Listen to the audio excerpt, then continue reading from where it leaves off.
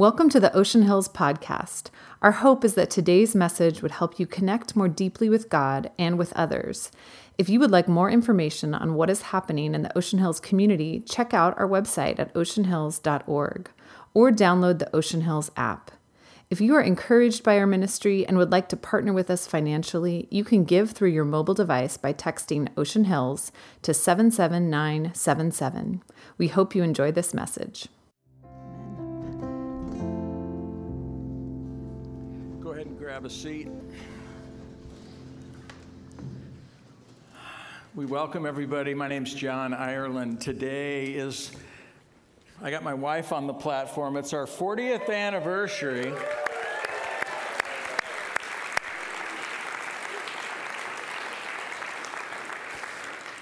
We were married August 20th, 1983.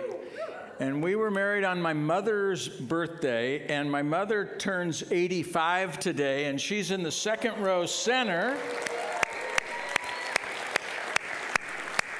Happy birthday, Mom. Also, just a shout out, I have some people in the audience, we do, that were actually at and in our wedding. So my sister was one of Natalie's bridesmaids right here, sitting here. One of my groomsmen, Kurt Holmes, sitting right there in the middle. My best man was my big brother Jimmy over here. I don't know if Steve Beck's in the house or not, but Steve read at our wedding, and he's in town today. But it's an honor for us to have our family and friends here, and I decided, since it's our 40th anniversary, I said to my wife, would you like to say something? And she said, sure, and I said, what are you going to say? And she said, you'll find out. So welcome to the Ireland marriage. That's it. Here we go. You're on. So first of all... Here, let's do this. So first of all, I also need to acknowledge Melinda Holm, because I kind of remember her singing at her wedding. So thank you so much for coming to church. Thank you for coming with an expectation to be worshiping Jesus this morning and to allow us to share a little bit of our life with you on this auspicious occasion. I came to faith in Christ at 22 on the mission field in Mexico City, which is actually where I met John. And it was not until I came to faith in Christ down there, met 3 missionary families, that I actually, for the first time, saw 3 marriages that worked. So that was a real testimony to me and to my faith as it was fledgling and growing. John and I dated down in Mexico City, even though he didn't want to.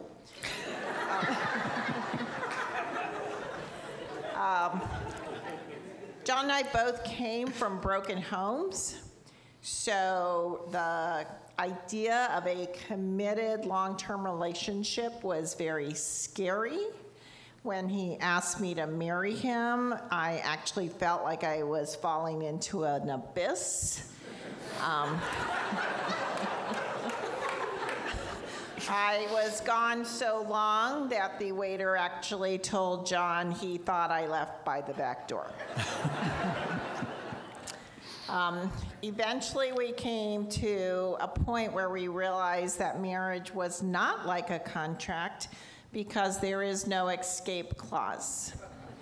So when we were planning to get married, our goal and emphasis was on the marriage and not on the wedding, which is very opposite of what you see mostly today. We planned our wedding in one day, and that was it. My vows were from Ecclesiastes 4:9 through 12. The last verse says, a cord of 3 strands is not quickly broken. So we are 2 strands. And of course, the third strand was Christ. We would not stand before you today without the third strand. So our being here for 40 years is solely a testimony to the power of Jesus Christ in our lives, because it has not been easy. I know some of you have come out of abusive relationships. Some of you are still in abusive relationships. Some of you are halfway out, and we're praying that it ends soon. But God sees you as well, and God knows your story as well. And he will hold your hand as well as he has held ours. So I thank you very much again for putting up with, the glass house sermon. And here's John. You can put that there.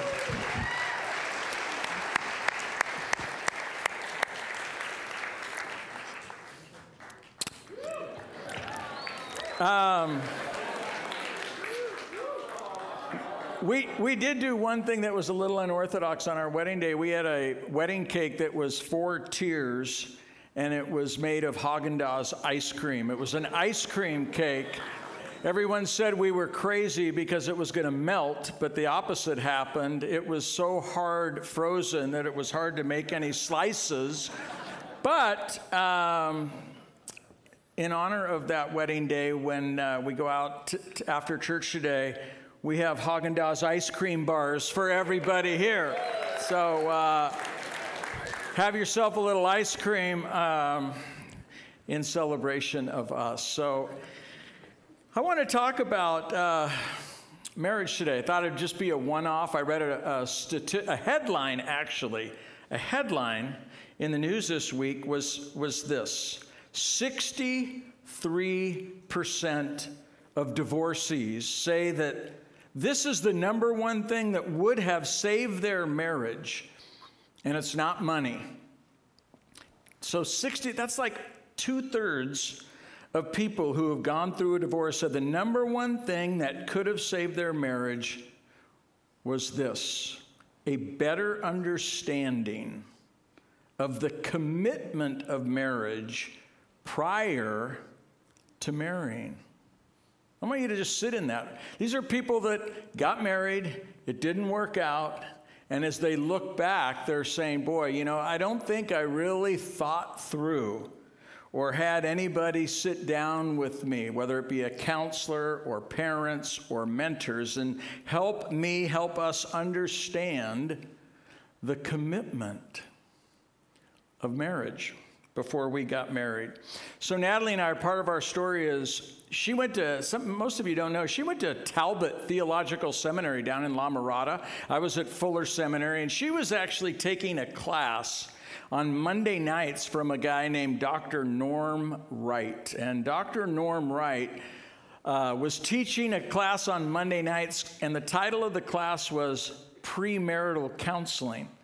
And she was in that class, and Norm said, you can bring a guest with you if you want. So part of our dating relationship was attending a premarital counseling class by Dr. Norm Wright, where he was on a stage, and we had a front row seat to watching him actually do live premarital counseling with a couple. And here's what I remember what Dr. Wright said about marriage. He said that marriage, this was his definition, marriage is an unconditional commitment to an imperfect person.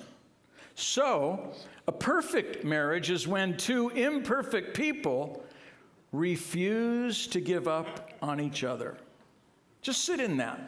A perfect marriage is when 2 imperfect people refuse to give up on each other, and that's our story. That's our testimony. We believe what Jesus said in Matthew chapter 19 when he was reaching back into the Genesis story in verse 6, and he said, what God has joined together, let no one separate. And when we got married, we decided that divorce was not an option for us. And And, speaking on this in this day and age I feel like I'm walking on eggshells a little bit because I don't know your story. And I know that I have friends, some of my closest friends. I have 2 friends that have been married 3 times. And I officiated 2 of one of my friends' weddings. And so there's no judgment on what you've been through in marriage. I'm here to lift up the story of God, the Word of God, and what He teaches and what He wants for you and for us as a community. And so Natalie and I, we just believed that God put us together. And we have for 40 years refused to give up on each other. Did you see the title of the sermon this morning in your program? It's called Happily Even After. And that's because you can't be married for 40 years or 10 years or 30 years or whatever it is without experiencing some stuff that's real, hardship, challenge, joy, highlights. We have had the highest highs, the lowest lows. I got a whole bunch that I listed. I'm not going to go through it. But here's a couple things I want you to know. Early in our marriage, I was the youth pastor at Montecito Covenant Church. And Dr. Dean Given did a marriage retreat. And I'm looking at June Michelson because she was at that retreat. And here's the only thing I remember about the retreat. I don't know, there was maybe 50 couples there, 100 people, and they had us fill out a questionnaire, and it was kind of about compatibility and differences. And let's see which couples have the most in common and which ones have the least amount in common. So we all stood up, and based on your answers, how many got this many right, this many right, this many right. Sit down if you got, so you're most compatible if you sit down first. So it's like, people start sitting down, people keep sitting down, people keep sitting down. Natalie and I are standing up, and June and Russ are standing up. I don't know if you remember this, but it came down to the Michelsons and the Irelands. The last 2 couples standing that day. And I think it's a testimony, though, that rather than letting our differences divide us and trying to fix and be fixated on changing our partner, one of the secrets to marriage is learning how to accept and celebrate those differences. And early on, we knew that we were really, really different. And God used marriage mentors in our life. He used this couple, Dennis and Lucy Guernsey, when we were at Fuller. We had dinner with them once a month at their house, and they just helped us understand that our challenges were normal. We weren't like, oh, whoa, you're the only couple we ever heard of that's having those challenges. That really helped. Joyce and Alan Anderson, I don't know if they're here. We met them back in 1984 when we lived in Chicago. And Joyce and Alan have been such mentors to us. And others along the way, and maybe that's just kind of free advice. Boy, find some older couples that you admire, that you respect, and see if maybe you could let them rub off on you. And you don't have to be in a marriage crisis or about ready to get divorced to reach out for help. To seek to surround yourself with good counselors and therapists and a community of faith and small groups. I mean, we've done all that to surround ourselves with healthy communities and environments. And then, our story, like I say, nobody gets through unscathed. If you're married here today, you've been through some hard times. And if you haven't, you're going to. I'm just going to tell you, you're going to. And if you're married 40 years and you go, we've always been happy, well, I'd love to talk to your spouse because you might be in denial.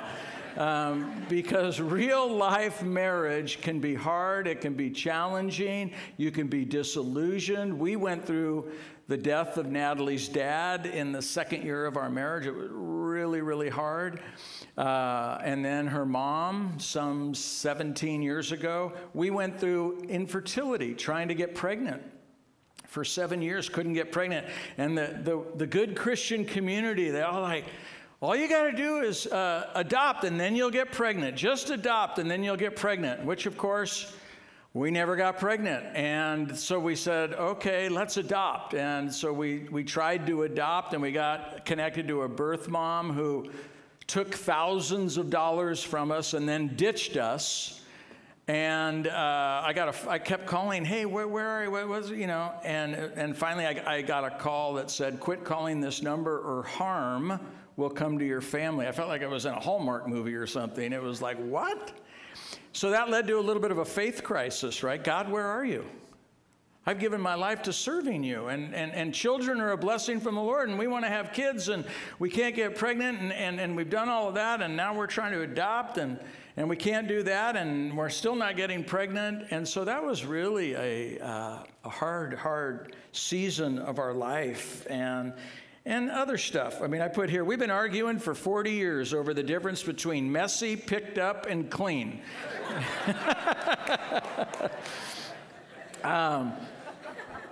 Oh, gosh, yeah. All right. Let me read for us a passage out of Ephesians chapter 4. Ephesians 4. This is just some good relational encouragement. I'm reading verses 2 and 3 and 31 and 32. The Apostle Paul's writing this to that same church. We're studying that prayer in Ephesians 3, but now we're just jumping ahead here to Ephesians 4 for today. Here's what is written in Ephesians chapter 4. Always be humble and gentle. I mean, I can't even go on. Just apply that to marriage, and you're going to actually have a pretty good marriage. Because what's the opposite of humble? It's always being right. It's arrogant. It's full of yourself.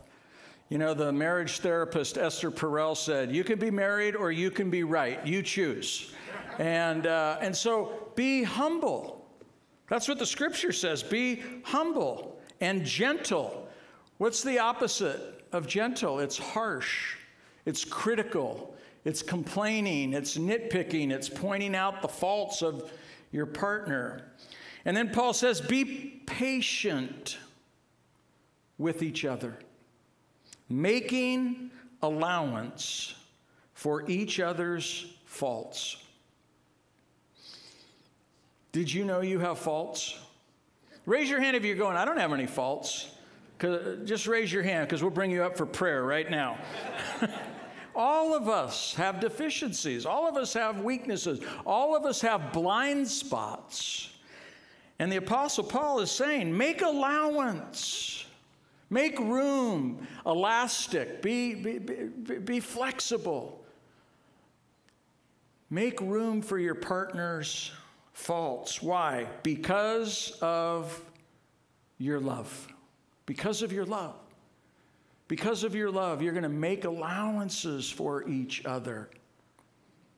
Verse 3, make every effort to, now I just got to pause again. Make every effort means what? It means work. Make every effort implies you have to be intentional.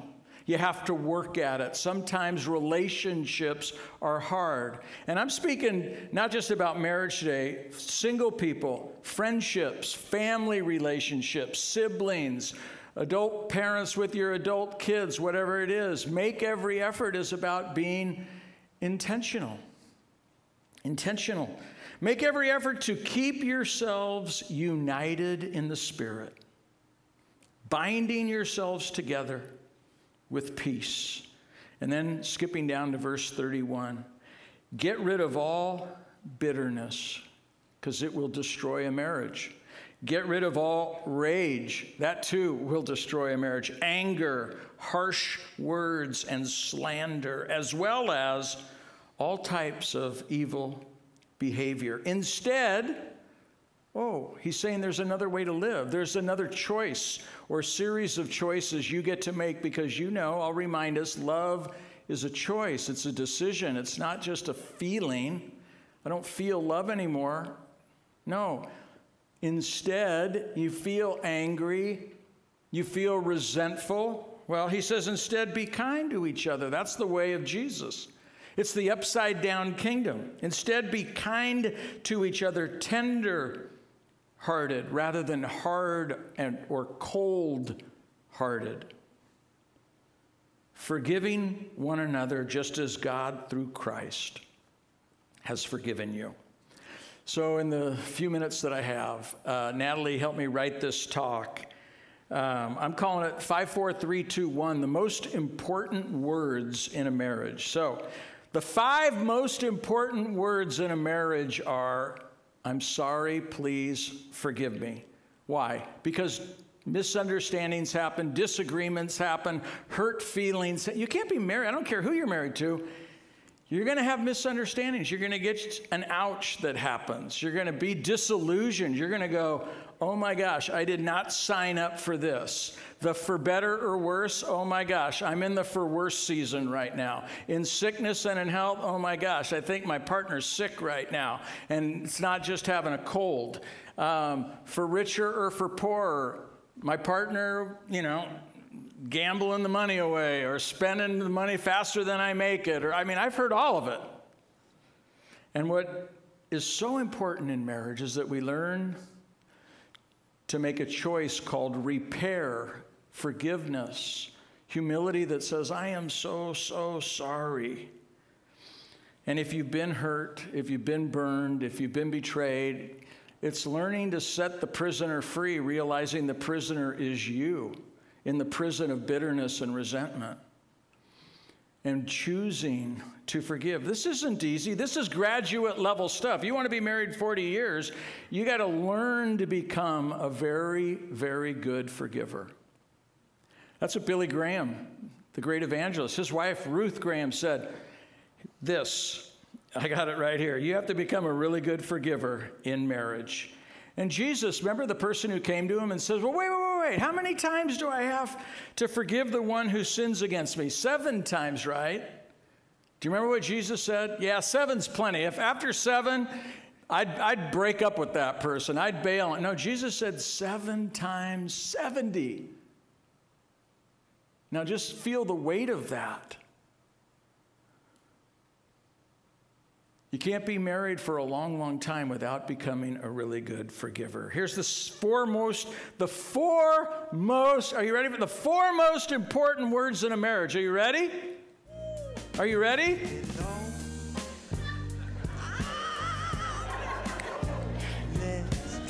No, that's not it.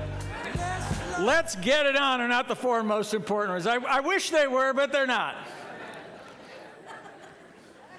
What are the 4 most, look at my brother. He's going, I can't believe you did that.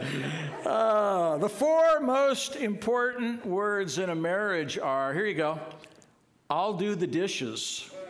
I'll do the dishes. Why? It's symbolic of embracing the heart of a servant in your home. Jesus said, if you want to be great, become the servant of all. Just apply that. You want to have a great marriage? Then become the greatest servant in your own home.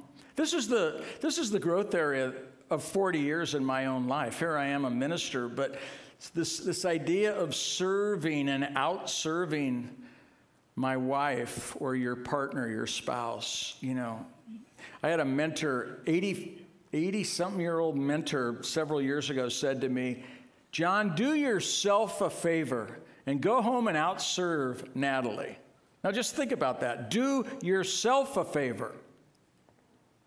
When we serve each other without measuring, comparing, keeping score, when we do that, it honors Christ. It's the way of Jesus. It's the upside-down kingdom. There's that little phrase Gottman coined, small things often. Make that your motto if you're married. Small things often. I'm the guy that wants to go, I'm going to do the big thing that'll make up for the last 40 years of not being a great servant at home. It doesn't work that way. It's small things often. Can you say that with me? Small things often. Now go home and apply it. Here's the 3 most important words in a marriage. I know what you're thinking. Tell me more. Tell me more. Why? Why tell me more? It shows I'm interested in you, in your day, in your point of view. in what you're feeling. Tell me more. Says, I'm ready to lean in. I'm ready to engage. I'm interested in you. Tell me more says, I'm willing to put down my phone that I'm scrolling while watching TV and you're pouring your heart out to me and I'm not listening. You got to put it all away and say, tell me more. And couples that do that are flourishing more than they are floundering. Tell me more. Philippians chapter 2, Paul said this, don't look out only for your own interest, but take an interest or be interested in others. Be interested in your partner. You know what happens in marriage? At first, we're like, oh, remember when you're dating? Oh, my gosh, we stayed up till 4 a.m. talking, and oh, we were so close, and we're pouring our hearts out. When was the last time you did that, except in an argument when you're married, right? It's like, but we get comfortable, and then we get careless. Isn't that what happens? We get careless. We start taking each other for granted, and then we become critical. It's like comfortable, careless, critical. Leave me alone. I'm watching the ESPN right now, rather than tell me more, right? And so part of marriage, we have to daily, in following Jesus, we die to our own selfishness. Jesus said, you have to crucify yourself. Paul said that. I have been crucified with Christ. I no longer live. Christ lives in me. And so part of marriage is learning to crucify your selfishness on a daily basis. Here's the two most important words, and the research backs it up. It's thank you. Thank you, thank you, thank you. In fact, research shows that couples who practice being grateful are happier in their marriages. In fact, I've found this, the study found that when one spouse inwardly feels grateful for the good things about their partner or about their relationship, it's likely that their partner, it rubs off on their partner. Their partner experiences a sense of marital satisfaction too.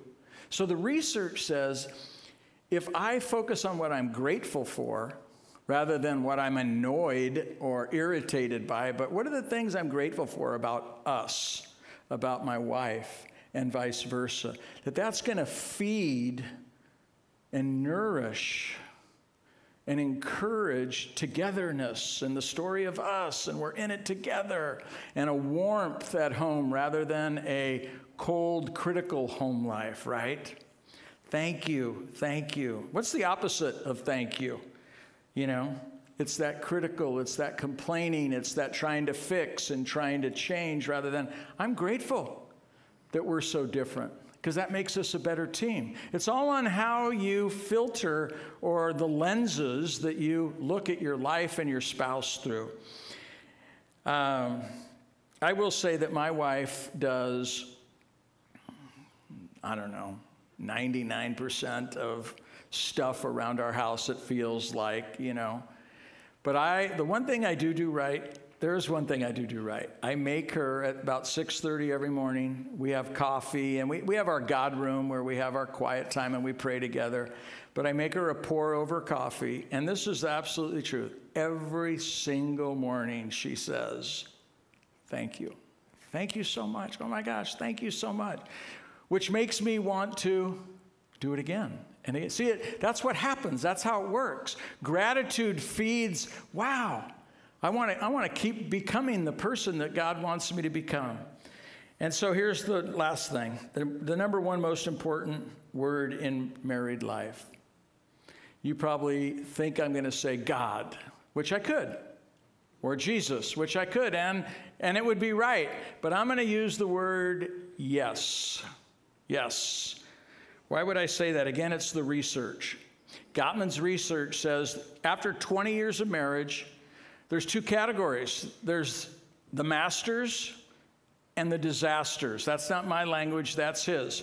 The masters are those that are flourishing, those that are thriving after 20 years of marriage. The disasters, they're floundering, they're struggling, they're growing apart. And the research shows this. The masters say yes to each other over 90% of the time. And the disasters, those that are floundering, they say yes to each other less than 30% of the time. Hey, can I borrow the? Yes. Hey, let's go for a walk. Yes. Any time my wife is leaning in and wants to spend time or wants to talk or wants to do something together or wants to connect, the answer needs to be yes, and for you too, and vice versa, because yes, it builds this warmth in your home. Think about the other. Hey, let's hang out. Let's go. No, I don't want to. I'd rather watch ESPN. No stings. It just does. And we've all, if you've been in, you've experienced it. It hurts. You're leaning in, wanting to connect with your spouse, and they keep saying no. Well, guess what happens after a lifetime of no's? At some point, the person's going to go no to you because you don't want to hang out. Okay, I'll go hang out with somebody else. And so this is a spiritual practice to say yes. Yeah. What's important to you? I'm going to make it important to me. You want to go walk the dog? I'll go with you. You want me to come? I'll do that. Even if I don't feel like it. Okay. I'm going to wrap this up by, I want to share, there's a book. You don't have to buy it. The subtitle of the book is Everything. It's called Sacred Marriage. And here's the subtitle of the book. What if God designed marriage to make us holy more than to make us happy? Think about that. What does that mean? What if God's design for marriage is really more about making us holy, which means more like Jesus? Rather than, well, I'm not happy, I'm out. And this word is for all of us, and I would just say, if you're single, let this talk shape how you make your choice for the future. No shame in your past. If you're on your third marriage and you're getting divorced, there's no shame. But your fourth marriage, let's apply God's truth and God's word and God's grace to your life. I'll close with this story. And I tell it at every wedding I do. It's the story of our wedding 40 years ago. I think it was at the rehearsal dinner. It was either there or the morning of the wedding, but I was very nervous when I got married. And so my grandparents, Harold and Merle. How many of you are naming your kids Harold and Merle? Harold and Merle, they ended up being married for 72 years. And so I went to my grandmother, Merle, and I said, Gram, you and Grandpa sure seem to laugh a lot and seem to have a really strong marriage. And this is what I said, what's your secret sauce? What's your secret sauce? And what she said in that moment, I've never forgot it. And I've tried to apply it. She said this, in that moment, she said, I could tell you a few things, but I'll tell you this. When you're wrong, admit it. And when you're right, shut up. And I'll tell you what, that takes us back to the first 5 words. I'm sorry, forgive me. And leads me to my concluding remarks, which is your bonus point, which is you don't always have to say what you think. Sometimes there's real wisdom. Oftentimes there's real wisdom in just not saying anything. So here's what we're going to do. I'm going to have the band come up. We're going to do an experiment. I hope you'll participate in it. The band and Casey are going to sing the blessing over us. And we have the Lasayas are going to come up. Why don't you guys come on up, and the Schaefers and Natalie and I are going to be here. This is what we're going to do. We're going to invite every couple to receive a blessing today. So you're going to come forward, and we're going to pray a blessing, and it's just a simple blessing, like it might be, may his favor be upon you today and always. Amen. Or it may be, may our good and gracious God heal your hurts and fill you with hope and joy, love and laughter, whatever it is. But here's what happens. After you receive the blessing, the couple that blesses you, they're going to go sit down. And you're going to turn around And you're going to now give the blessing. We're going to be the body of Christ. We're going to be the church this morning. You don't have to have a perfect marriage to give a blessing.